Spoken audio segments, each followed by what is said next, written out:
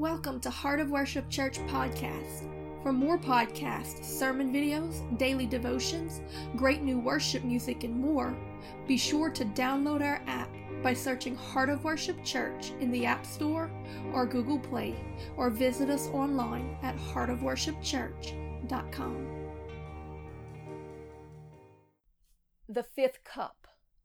The word that I have for you today is the fifth cup. I want to talk to you about this fifth cup because you see, at the time of Passover, there's a ritual that the Israelites would go through. They would sit and they would sup and they would go over the elements of the Passover. And through this process, there were 4 cups that they would drink from, or they would drink 4 different times, each time reciting one of the promises of God and then taking a sip.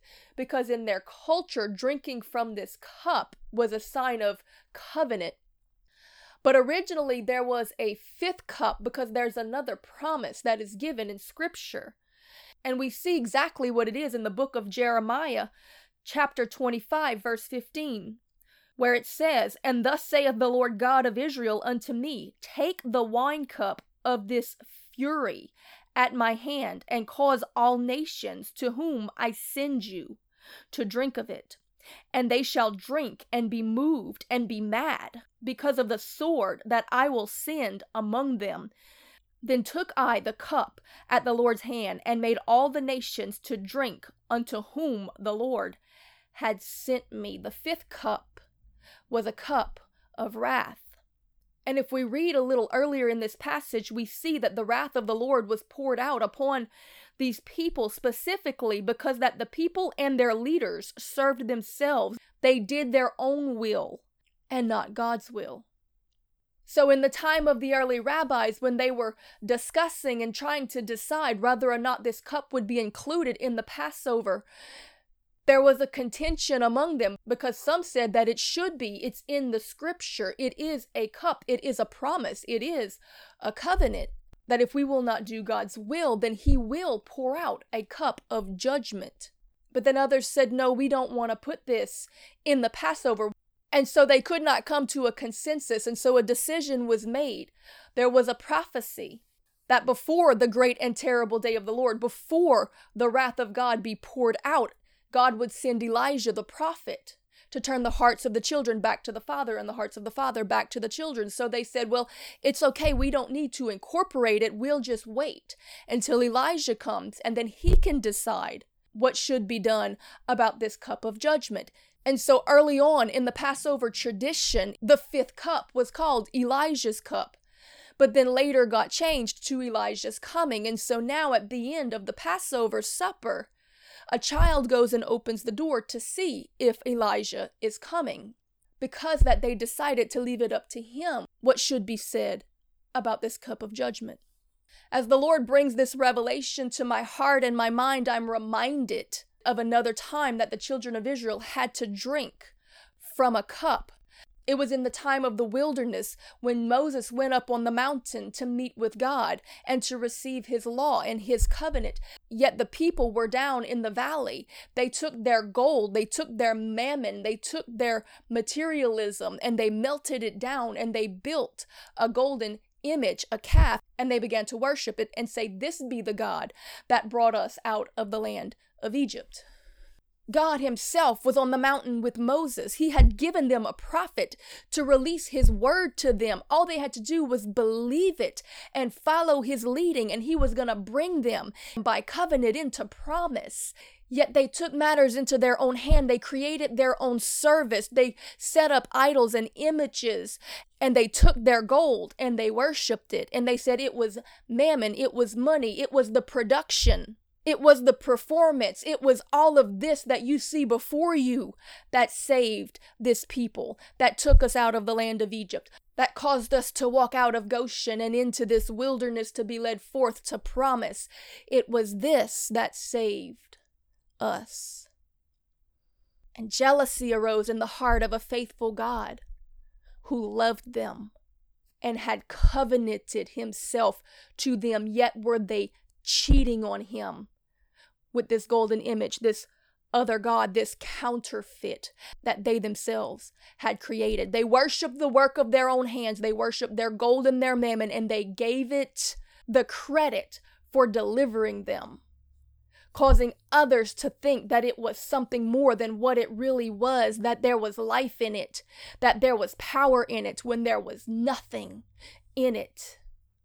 And so they worked up the people and built their charismatic service around it to make it seem like there was. And what the Lord God Almighty himself had truly done, they accredited to it to make it seem like it was something, because they wanted more to put faith in their own doing than in a supernatural husbandman.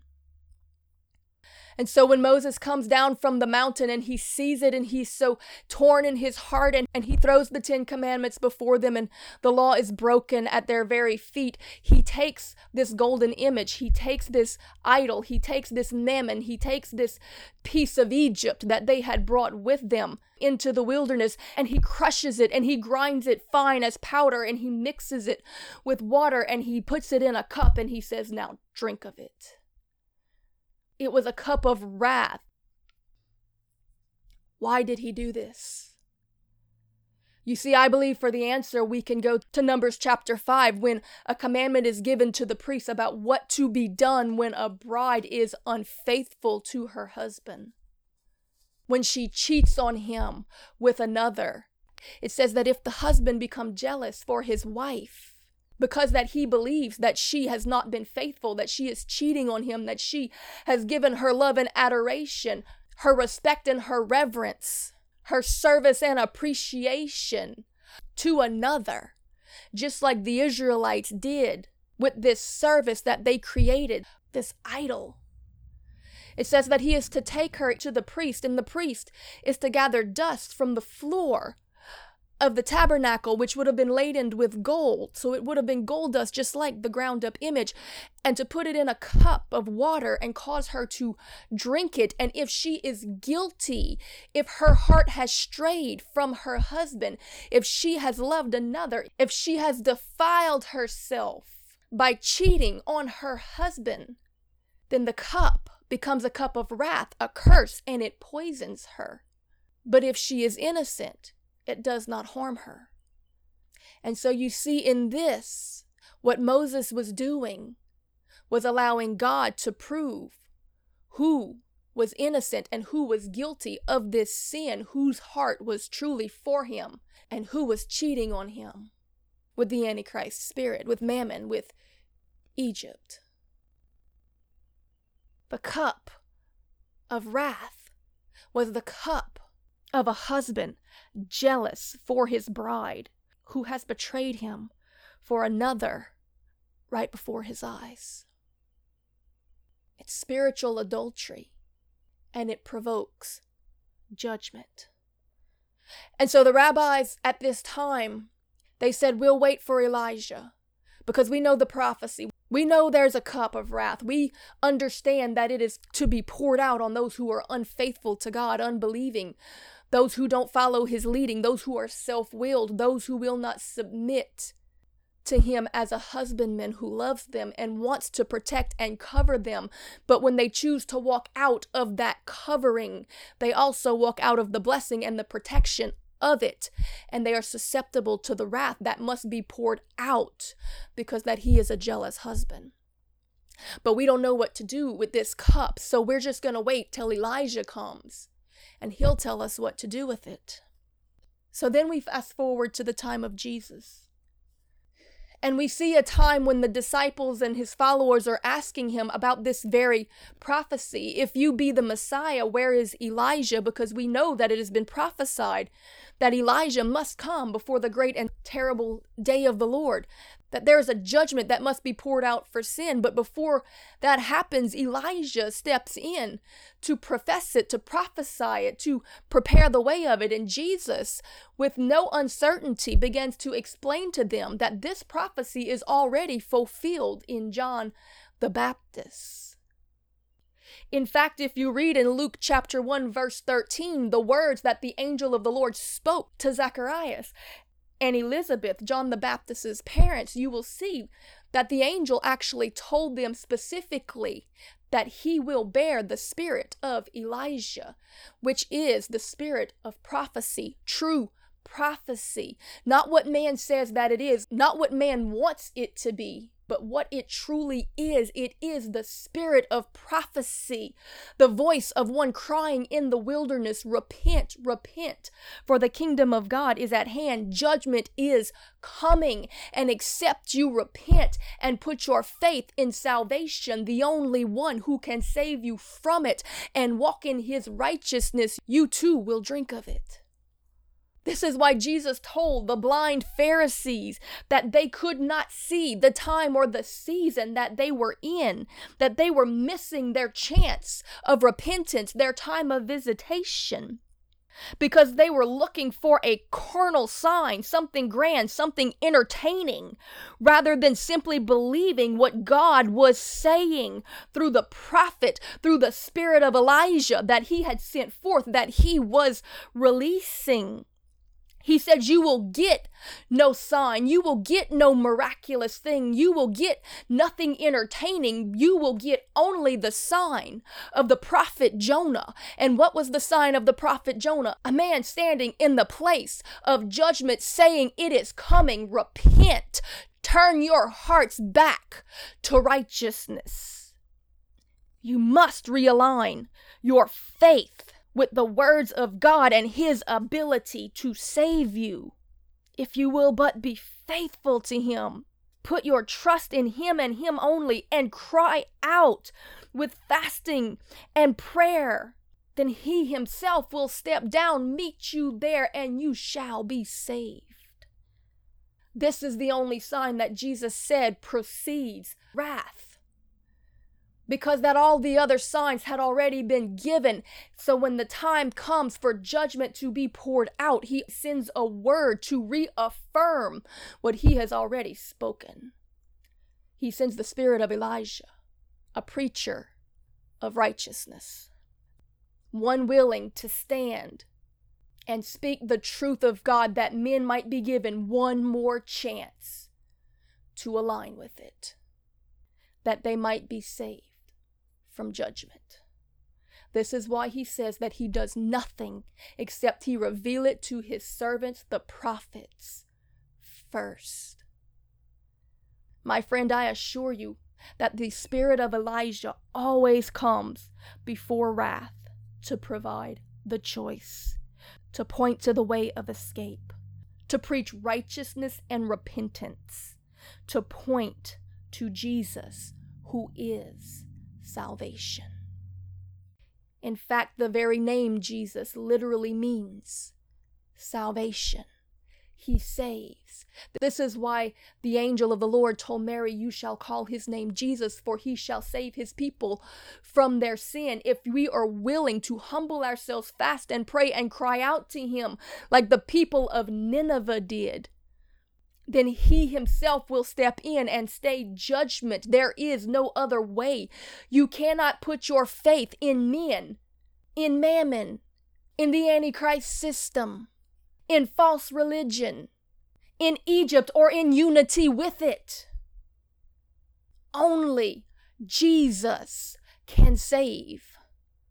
And if we truly believe in his name, then we must believe that he and he alone is able to save. If we will repent, fast, which is humbling yourself before the Lord, pray, cry out to him, then he will do it. But if you put your faith, if you give credence to any other thing, you tie his hands and he will have nothing to do with it. You've chosen another lover. You've built a golden calf and said, this be the God that saved us from Egypt. The only way of escape from judgment, whether it be eternal judgment in hellfire or carnal judgment for sins committed on this earth, personal, corporate, or national, the only escape from judgment is to have faith in Jesus, in who he is, that you will humble yourself to what he has said, to believe that he is the only way of escape, to seek him until you find him, hear him, and obey him, that you might be found in right standing, having faith in him to save you from it and nothing else. Not mammon, not the works of your hands, not conferences, not big names or performances, not stages, not the inventions of men like the golden calf in the wilderness. Jesus. Only Jesus. His blood. His righteousness.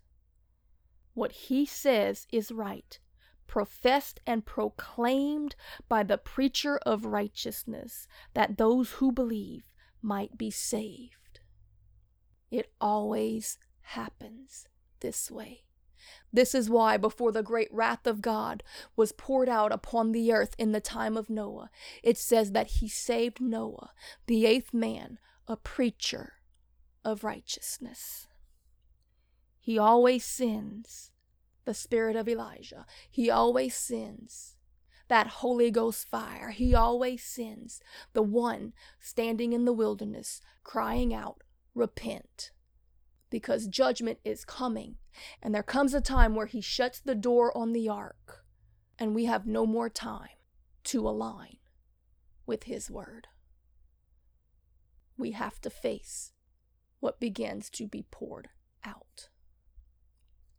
We don't like to talk about this cup of wrath. And I don't blame you for that.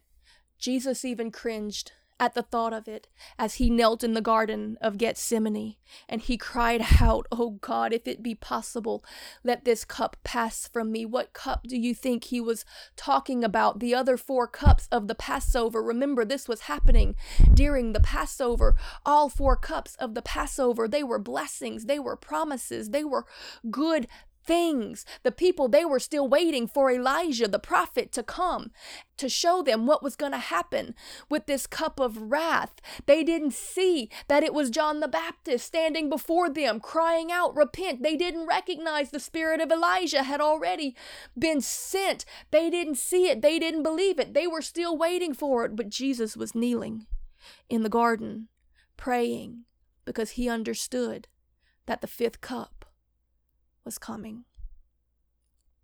And he had to make a decision. Not my will, but thy will be done, Father. I will drink of it. I will be the ark that saves them from it. If you think that you can fight it in the physical, my friend, this is not coming from the enemy. It is coming from the cup of the Lord. And you will not stop it except that you bend the knee and humble yourself and cry out, Jesus, save me. I believe you. I believe in what you did for me. I have faith in what you say to me. I will preach righteousness. I will turn men towards you, because let me explain something to you. There were 2 groups of people at the time of the crucifixion that were trying to find redemption from the oppression of the enemy that was coming against them. Rome was occupying them. The enemy had taken control of the government. They had Hellenized the church. They had perverted the word. They had brought in things in the culture that caused the people to walk in opposition to the word and will of God. And you had the rabbis, of which Jesus was among them, and the people that followed him that were praying and crying out for the Savior to come and save them from it. But then you had another group. You had the zealots, who, though they believed in God and professed with their mouth all of the right talk, yet were they constantly trying to win this fight in the physical, in the carnal. They weren't praying and seeking by faith for revival in the spiritual that might save men's souls. They were fighting a revolution in the physical and damning more to hell in the process, because that they were turning their attention away from the very one who was able to save them, that Jesus had stepped in. The spirit of Elijah had been released. The word was going forth. Truth was being manifested, and people were standing in the valley of decision, yet they missed their time of visitation because they were so focused on fighting this fight in the political and in the physical. In fact, it was this very people that Jesus was talking about when he rode into Jerusalem. And he wept and he cried out and he said, "Oh, how I would have saved you. How I would have gathered you as chicks under my wings and protected you. I myself would have turned the tide on this." Jesus cried over them and said, "I would have saved you from this. I would have protected you. But because you missed the time of your visitation, because you keep taking things into your own hands and trusting in the strength of man, then they will come and build a wall around you. They will overrun you, overtake you. They will dash your children. You will see your children destroyed before your very eyes." Jesus prophesied the destruction that would come upon the resistance that was rising up in the midst of the children of Israel because they were trying to win this fight in the physical.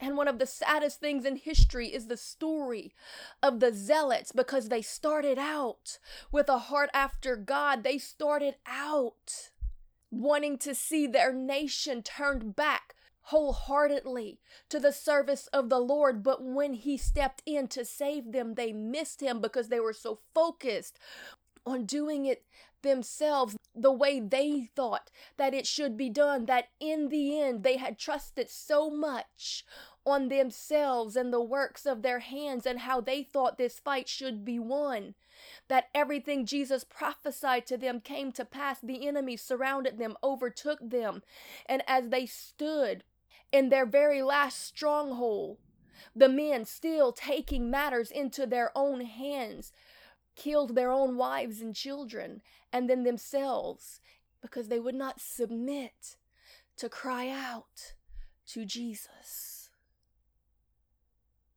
He is salvation. He makes a way of escape. He is the ark. When you take matters into your own hands and try to win spiritual fights through physical means, at the very least, you cause the people to labor in vain. And at the worst, you distract them and cause them to miss their only chance of truly being saved. The zealots were distracted with their campaigns, and they missed the time of their visitation. Jesus drank of the cup of wrath that we might have access to his righteousness. But if you waste it, if you don't put your faith in it, if you still trust in the gold and the idols and the production and the traditions and the Antichrist system that's been incorporated in to the things that were meant to be pure and holy, like the Pharisees were. They had bought into a Hellenistic religion. It was no longer pure and undefiled. It was so mixed and corrupted, yet still they clung to it. They didn't have faith in the one that God had sent to redeem them from it. And I assure you that the church today is doing the same. They have more faith in the traditions of men, in money, in mammon, in stage, in production, in personality, in performance, in entertainment than they do in the name of Jesus, or they would spend more time crying out to him, fasting and praying and believing, and they would see him step in and save this nation before judgment is poured out on it. But they don't have faith in their king. They won't stop and bend the knee. They won't cry out and believe in his name, which means salvation. He can save me. I believe in him. I choose my place in the ark. I choose my place in him. He drank the cup of wrath for me that I might escape and step in to his covenant. Let me explain something to you, my friend. There is always someone to point men to righteousness, to call them to repentance and realignment with the words of Jesus, to call people to put their faith in him and him only, to believe in his name that he can save, to cry out to him and trust him, but also to release the warning that if you're not a faithful bride, if you put your trust and give your love to anything else, if you trust in this filthy, spotted, Balaam, idolatrous, counterfeit system, then you will face judgment and not be protected from it. Because you see, the spirit of Elijah, he doesn't come to perform. It doesn't come to entertain. It doesn't come seeking vainglory or to magnify its name. It comes to point to the way of escape from the judgment, but it's up to you to choose to partake of it. His job is to turn the hearts of the children back to the Father and the heart of the Father back to the children, to allow one more opportunity for repentance, for reconciliation, that they might be saved from what is coming. What will save a city? Only Jesus. For he alone is salvation. It's not the performances, the sacrifices, the labors, the sweat, or the blood of men. It is the blood of Jesus that is the door to the ark. It is your covenant. It is the only way in. See, this is what unity truly is. True biblical unity, unity with the Spirit, is matrimony. It's being unified with Christ through the covenant that he has given us. The other cup, the communion cup, the cup of promise. Because in the end, my friend, we will all drink of one of them. We will choose to be the true bride of Christ and stand unified with him, drinking of the cup of communion.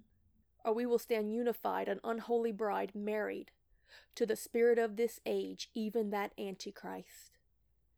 And we will drink of the cup of the wrath of the Lord, stored up unto judgment and poured out on all those who partook of it. That covering, that protection, that salvation, it only applies to his bride. Anyone outside of the ark, of the covering, they still face the wrath, the judgment. Those who are truly unified with him in holiness. Because you see, the wrath still applies to the adulteress, the one still in unity with Egypt, the world system, the Antichrist spirit. You can be married to the world system, to the wrong husband, and there is no protection in him. In fact, there is only judgment for being in agreement with him, like those who partook of the fornication, encouraged to them by Balaam, the false prophet, who convinced them that it was okay to partake in the things of the world. And for it, they lost their covering, their protection, and wrath was poured out upon them, and many of them died because of it. You see, there's two cups in this story. We've been talking about the fifth cup, the cup of wrath. The one that Jesus, who did not need to take of it because he was not guilty of any sin, therefore was he the only one worthy to trade his righteousness for our wickedness and be willing to drink of it on our behalf. But there was another cup given at the Last Supper when the disciples came and sat with him. And he broke of his body and he said, partake. And then he gave them the cup of communion and they drank. You see, this was part of an Israelite marriage covenant. It was how the bride and the bridegroom became engaged, espoused. It's how he committed to her and she to him of their love and faithfulness. They would come together and they would share a meal and then they would drink from the same cup. This was a covenant. This was the bride saying, I am in agreement to be faithful to my groom. I will wait for him while he goes and prepares a place for me. And one day he's going to come back and receive me, and I'm going to be faithfully committed to him in the waiting, through the process. And in the process of Jesus doing this, the bride, which is represented by the disciples, the church of Jesus Christ, they are taken in to his protection, his covenant, his righteousness. He drank the cup of our wrath and fulfilled the old covenant, the law of sin and death, that our sin would bring death because the wages of sin or death. And then he gave us a new cup, a new covenant. He said, in this will you be my bride. You're given another chance to be faithful to me and to abide, to remain, to stay by my side. And everything that is mine will be yours. They drank. It was his last will and testament. It was the last thing that he expressed, the desire of his will before his crucifixion. And at his crucifixion, the last will and testament was put into action because that the tester had now passed. All of the authority, power, kingship, possession, everything that was his was transferred to the bride. And she received it with promise and with protection, so that for all those who believe in him, in his name, that he is salvation, all of those who choose to divorce the world system and to make him their groom, their husbandman, him and him only, there is protection, there is salvation, there is infilling of the Holy Spirit.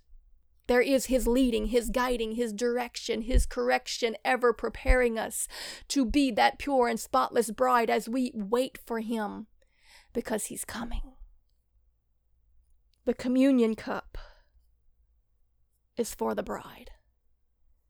The bridegroom took her cup of wrath and instead gave her a cup of promise. But the reality still remains that Jesus himself said you cannot serve two masters. So I assure you today that the bride that unifies with the spirit of Antichrist rejects the cup of promise, her covenant of faithfulness, her agreement, her engagement, her covering, who would have protected her from the cup of judgment. Jesus is coming, my friend, but so is judgment. The cup of wrath will be poured out on all those who are married to the world. Remember that the Bible says that to be friends with the world makes you the enemy of God. We must always be cautious.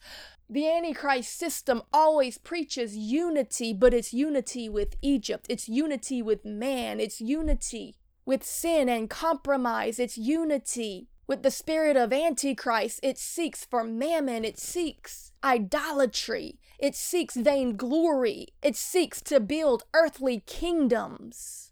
It speaks of itself, but unity with the Spirit of God is a marriage. It's a covenant. It's a commitment to be wholly set apart in matrimony with the very Spirit of the living God. And that demands separation, which is holiness. You cannot have true unity without holiness. Holiness is separation for all that stands against the name of God and what he has spoken. It is love for him above all the desires of this earth or the attention of men. Moses esteemed the sufferings of Christ of greater value than all the treasures of Egypt. He would not unify with the enemy. He took God's side. And so today I'm telling you, my friend, that God is calling for the Elijahs again. He is calling for those who are willing to preach righteousness. He is calling for those who will stand in the wilderness and say, repent, repent, because sin will be judged. And except you repent, ye shall all likewise perish. We must choose to stand in unity with the Spirit of God. It is a marriage, and in order to be set apart and holy unto him, a faithful bride, white and without spot or compromise, we must reject the Antichrist spirit. We must despise the worship of mammon. We must worship Jesus and cry out to him. We've got to be a people of faithfulness. Because unity with the Spirit will demand a separation from the world. Because we have to come to the realization that if God says that friendship with the world makes you the enemy of God, then it stands to reason that friendship with God will more often than not make you the enemy of the world. You're not going to be popular for it. You're not going to be loved for it. You're going to be despised and rejected, just like your groom was. So let me ask you, my friend, when he is despised and rejected, are you willing to stand with him? When his words are not believed or laughed and scorned at, are you willing to stand with him? Because there is a false unity in this world. The Antichrist spirit, according to Scripture, will unify the world. He will unify that which is flesh. He will unify religions and denominations. He will unify armies and nations, and it will all be unified against the Holy One of Israel. It will be unified against Jesus and his bride, his true bride, those who were willing to be unified with him and stand for holiness. Because it is written, "Be ye holy, for I am holy." Jesus is coming, according to Scripture, for a pure and spotless bride. Choose his side. Choose to abide, and he will hide you in the shadow of the Almighty in the day of wrath, when unbelief, sin, idolatry, and unfaithfulness is dealt with. My friend, I assure you that you cannot preach true grace without also preaching judgment, or the people will not understand the reason for it. That because of faith in God's righteousness, we must seek him, hear him, believe him, and separate from sin and all worldliness, which by definition is holiness, to walk in unity or matrimony with his Spirit unto salvation. Put as simply as I can, I leave you in the valley of decision and say that to truly be protected from the wrath to come, you must be hidden in him. You must be one. So as the marriage vows between a groom and a bride, you need to meet him at the altar in communion, commitment, and covenant, being willing to speak it, that I choose him, forsaking all others from this day forward. And the bride said, I do. But as for you, choose ye this day whom you will serve. Choose your cup. Choose the one that you most love. Thank you for listening to Heart of Worship Church podcast. For more podcasts, sermon videos, daily devotions, great new worship music, and more, be sure to download our app by searching Heart of Worship Church in the App Store or Google Play, or visit us online at heartofworshipchurch.com.